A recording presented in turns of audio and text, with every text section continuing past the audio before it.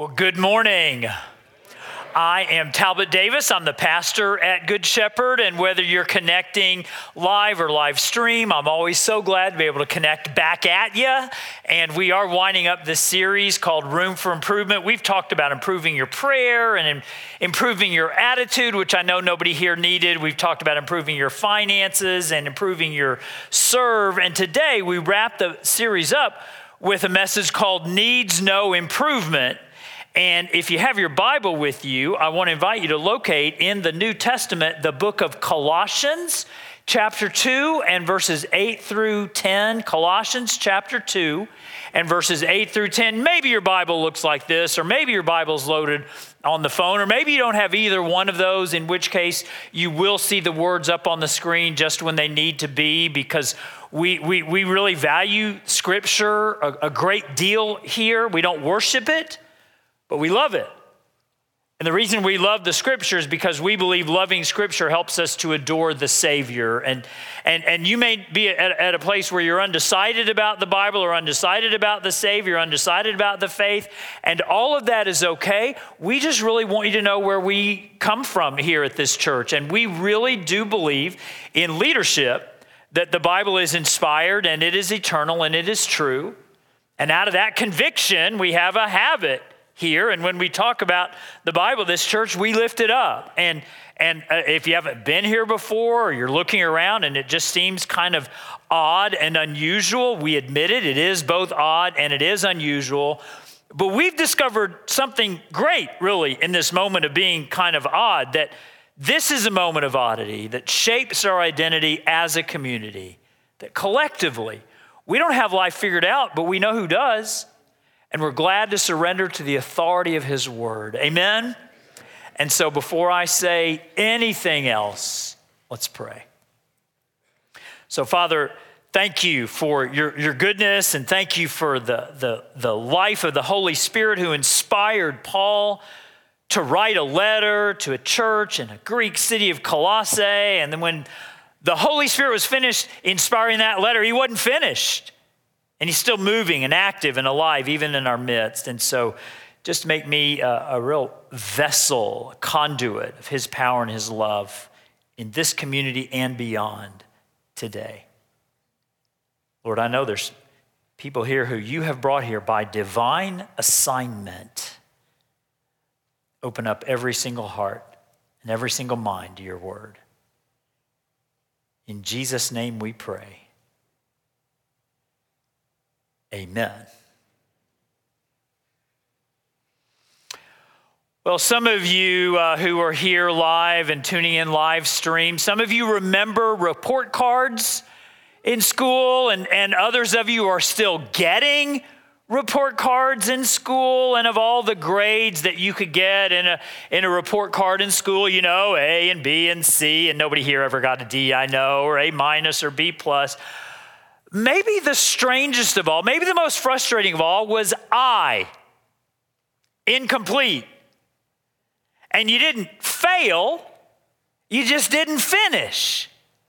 And getting an I in your report card fills you with sort of this ambivalence and this hollowness that somewhere along the way, you know you need to circle back around and finish things up, because I's, incompletes, not quite being finished, some of the most frustrating things about life that we have. And my goodness, we see I's not just on report cards, but we see them all around. Like we have one of the most famous I's in really American architecture, I think. And some of you can see it from your front porch in your house there in Fort Mill. It is the unfinished tower.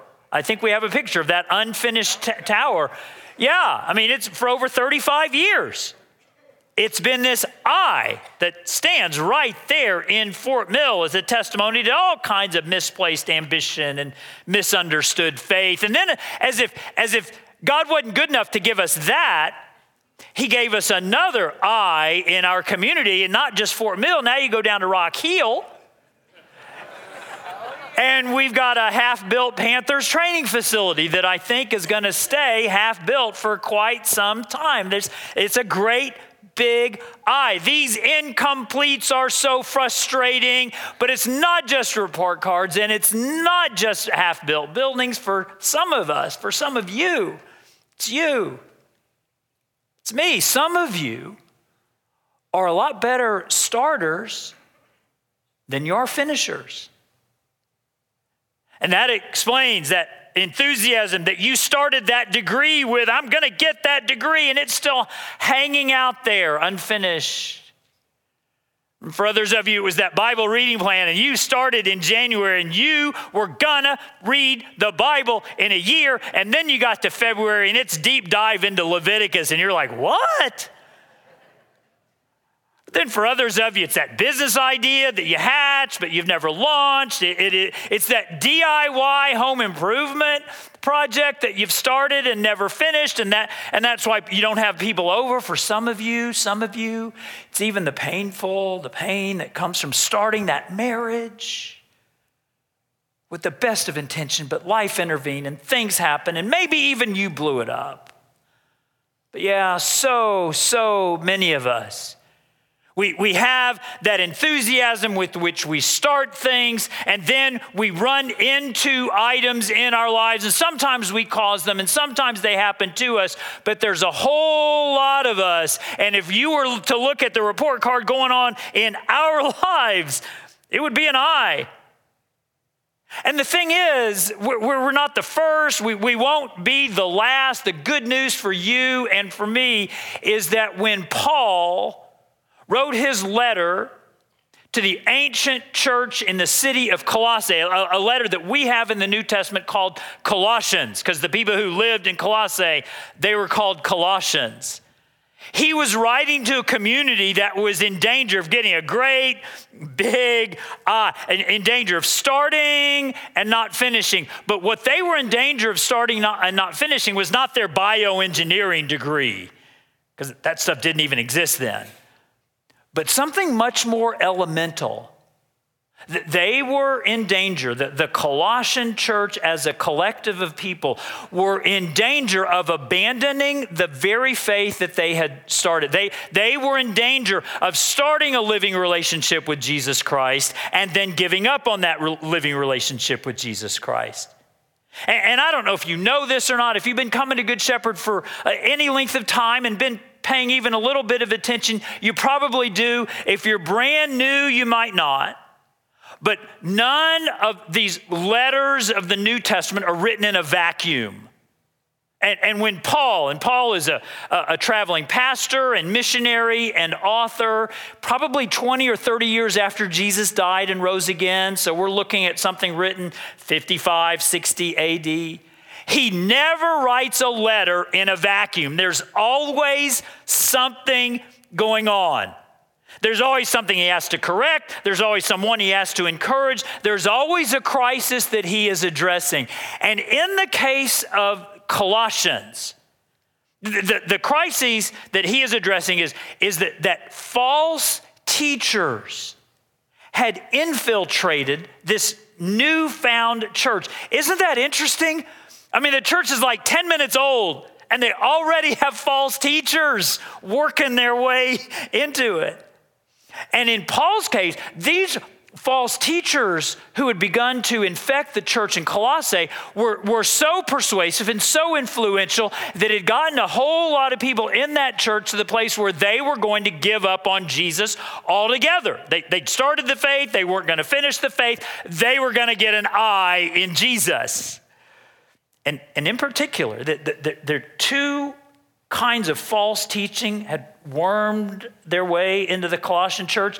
And it's going to sound so weird to us, but it made perfect sense to them.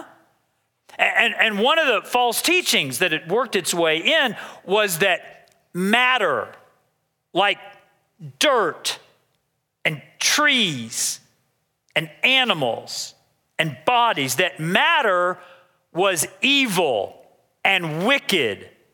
And whatever God created, matter and bodies and trees and birds, that God was wicked as well. That there's a good God and a bad God, and the maker of heaven and earth is the bad God. I told you, this sounds weird to us. That's because we live in 2022 and not in 55 AD. It's very persuasive to the Colossians. And going along with that false teaching that Paul has to deal with is another one that said Jesus is not unique. Jesus is one of a great many religious teachers and leaders and gurus. Jesus is not the one and only. He's one among many. And so these two very influential teachings that had worked their way into the Colossian mind and the Colossian church had made the people either want to give up on Jesus altogether or get this, they had decided that have salvation in Jesus, to be sure of your relationship with God, it was not Jesus alone, it was Jesus and Jesus plus. Like we can't trust in Jesus enough just on his own, so let's add some routines and let's add some rituals and let's add some holidays and maybe let's even add our horoscope. Let's throw all that into the mix, and when you have Jesus plus something else or Jesus plus someone else, then maybe you can arrive at godliness. So all these things, told you Paul didn't write anything in a vacuum. And all these things are beneath the surface when Paul writes. And what we have in this passage that we're going to look at is, it's Paul at his Paulist. Because he combines truth and worship, and he brings them together, and what comes out is nothing less than an anthem.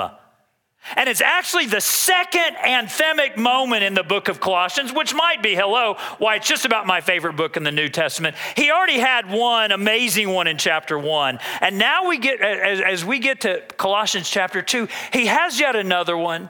And I just want you all to know that I approach these words with fear, trembling. I just pray that my words can measure up to the magnificence of Paul's, that my words can somehow do justice to just how remarkable his are. Look at how he begins. In verse 8, chapter 2, see to it that no one takes you captive through hollow and deceptive philosophy. Isn't it cool if you just open up the Bible out of nowhere and, well, what is he talking about? Now, because you're part of the community of Good Shepherd, you know exactly what he's talking about. The hollow and deceptive philosophy that says matter is evil and Jesus is one of many, not the one and only, which depends on human traditions and the elemental spiritual forces of this world rather than on Christ. So there are false teachers who've worked their way into the church, as I've been saying, and come up with an addition to, an add on to Jesus. And I just want you all to know, you may or may not know, nothing has changed. You had false teachers of great influence and great platforms and in the very first century. And even today, you have pastors and authors and leaders who come along and are not content with the faith that we inherit, but have to come up with one they invent.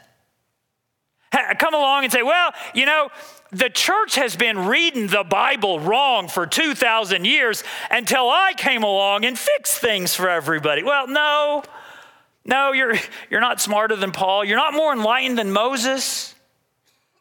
That's why I've told you all before that when the church modifies the word to satisfy the world, it does not win more converts, it only earns more contempt. And what it was that Paul was dealing with in Colossians so long ago is precisely what it is that he's dealing with today, that what we continue to deal with today. And he goes on to address these people who are dealing with this false teaching. And I don't know if you've thought about this either, but when you go beyond the church and you think about the way that Jesus is regarded or Jesus is taught about in media, social media, man, if you get your understanding of who Jesus is from what you can see and read in the media, you'll get a caricature of Jesus. You'll get a dismissive understanding of Jesus. See, we preach Christ crucified, a stumbling block to the cool and an embarrassment to the elite. And all of that paves the way for Paul to keep talking and to get to what he's talking about in verse 9. And as we look at verse 9, this anthem just reaches a crescendo, and there's no way I could look at any of these words without praying all week for how to handle this incredible treasure. Look at what Paul says.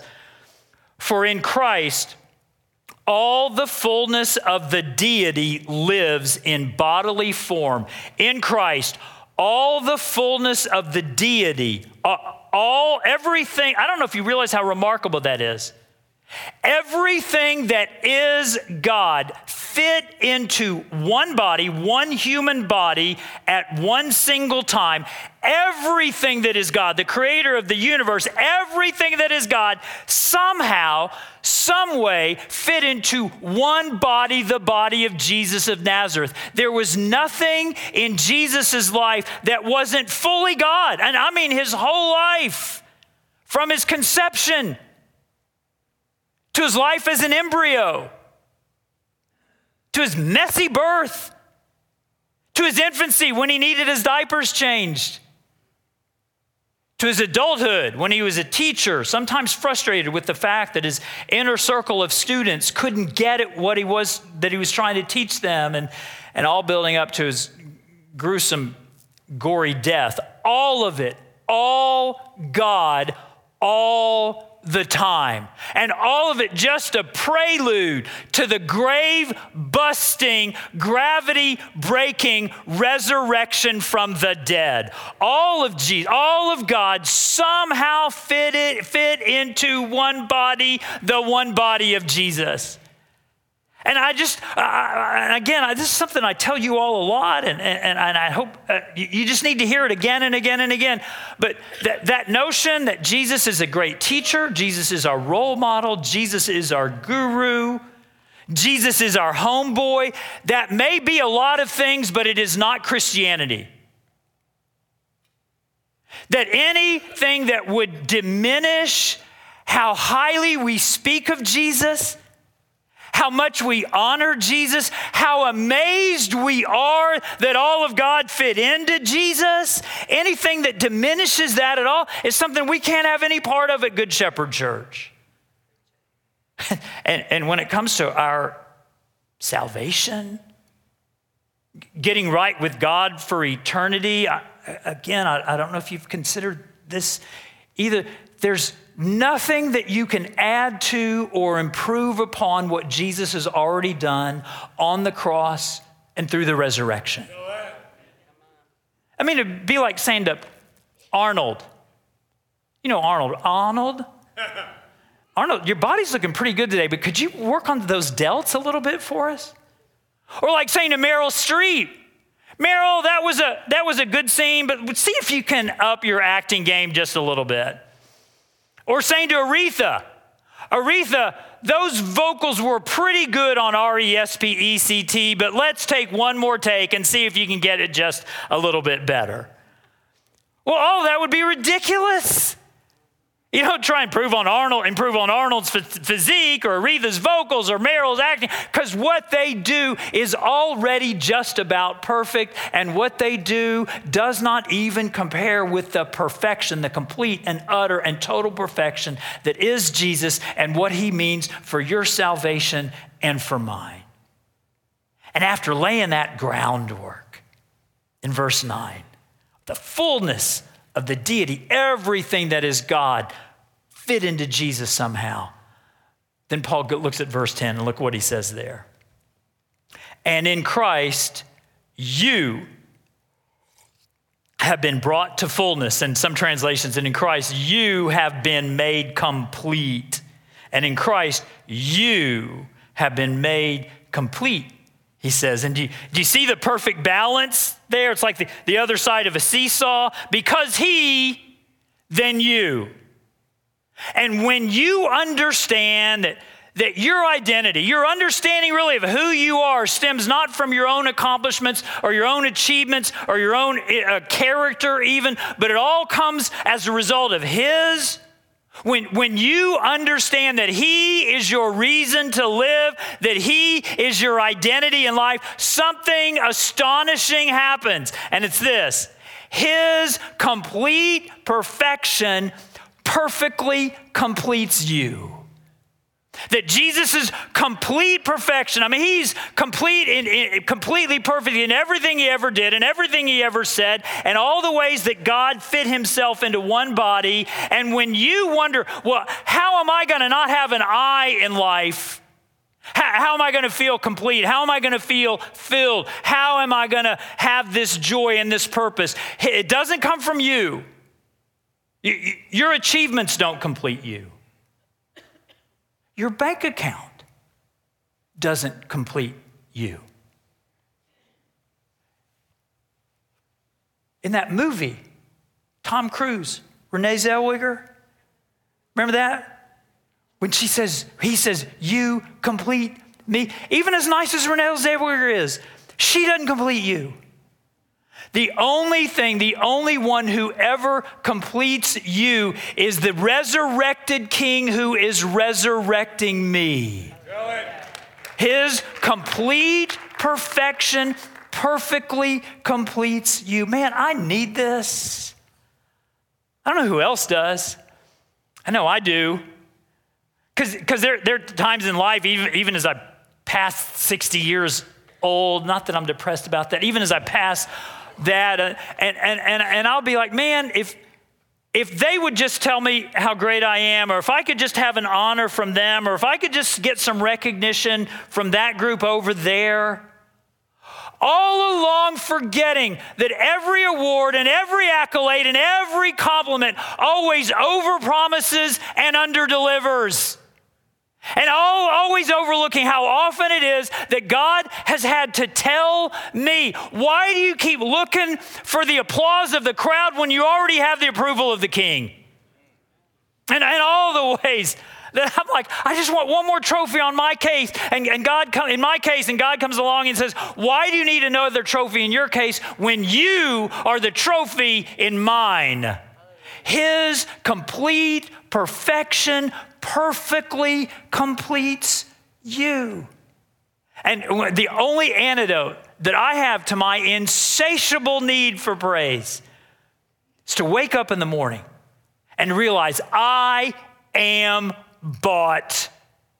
There's nothing I can do to add on to the goodness of that. I am bought. My life is not my own. And every so often, God will take me as gently as He can, but as forcefully as He must, and shake me by the shoulders. And He'll say, it's not about you. You don't complete you. My complete perfection perfectly completes you. By the way, this really makes me realize that of all the people who need to hear the gospel, Christians are at the top of the list. Like, what? I thought we're supposed to take the gospel to people who haven't heard it yet. Well, yeah, we are. Nevertheless, of all the people who need to hear and celebrate and cherish the good news, no one needs all of that more than people who have already said yes to Jesus. Do you know why that is? Because if you don't have a steady diet of gospel, you forget it. It grows cold. And when you forget the gospel, you end up substituting a false religion for it. That's exactly what was going on in Colossae.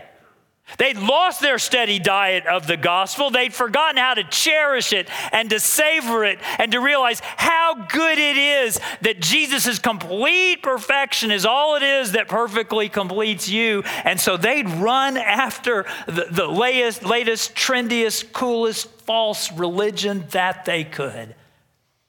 And in light of the fact that Christians Christians are the ones who need to hear and cherish and savor the gospel as much as anyone. Let's just declare the simplest summary of it that we have. It's up on the screen. Say this together. Christ has died. Christ is risen. Christ will come again, and so he will. Maybe you've heard of that older man in another church who had been blind from birth. Never seen colors, never seen people, never seen sights. And he was an older guy, 75 or so, and he was having a conversation with his pastor. And the pastor asked him, well, how do you navigate? I mean, talk about feeling incomplete. Everybody around you can see and you can't see. How do you navigate what life has thrown your way? And the man said to his pastor, I get through it this way. I know that when I die, on the other side of the grave, when I open up my eyes for the very first time, the one I see will be Jesus. And that makes it all make sense. That, Good Shepherd, is perspective. It's peace. It's completion. His complete perfection we can't add on to. Jesus needs no improvement. Perfectly completes you. And so today, we're going to give you an opportunity to say yes to that one who so long ago said yes to you. To stop looking for your completion and your fulfillment and what you can buy and who you can date and what you can have and what award that you will receive. And stop looking for all that stuff that overpromises and underdelivers. And we're going to give you an opportunity to say yes to him today. To say that I am incomplete in myself and ready to be complete in Jesus. And it's going to be in just a moment. I'm going to say those words, Jesus is King. And when I say those words in just a couple minutes, Jesus is King, and you want to say yes to Jesus, you want him to be the King who completes you, we're going to invite you to rise up on your feet, right where you are. And some of you are like, in front of all these people, and I'm like, yes, there's no better group of people you could rise up in front of. And some of you said yes to Jesus. You might have said yes to him a long time ago, but you've run away. And God has made a divine appointment, a divine assignment to bring you even to this place today. And he's going to give you an opportunity to, when I say Jesus is King, he's going to give you an opportunity to run back home by standing on up. And some of you are already standing up on the inside. You're like, I realize I've been looking in all the wrong places and all the wrong people for what Jesus alone can offer. So you ready? We've been praying for this all week, y'all. And so I'm just going to say these words in just a moment. And won't you say yes to the one who so long ago said yes to you? You ready? Jesus is King. Who would acknowledge that today? Who would acknowledge the lordship? Hallelujah. Thank you. There's one. Thank you. Thank you in the back. Thank you. Hallelujah. Thank you. Praise the Lord. Praise the Lord. God is so good. Thank you. Thank you. Yes. Bless the Lord. Thank you. God is so good. Thank you. Yes. Bless the Lord. Thank you. Yes, God is so good. Y'all stay standing. And what we want to invite all you courageous standers, what we want to invite you to do is make your way up here to the front. We're not going to embarrass you, but we have prayer teams who are going to pray over you and give you some information and talk with you. So y'all begin making your way up. And the rest of you, begin making your way up. And the rest of you, would you rise on your feet? Because how can we not sing about our resurrected King now? So rise on your feet. Let's sing. And those of you who stood, come forward and pray. Let's give the Lord a hand clap of praise today.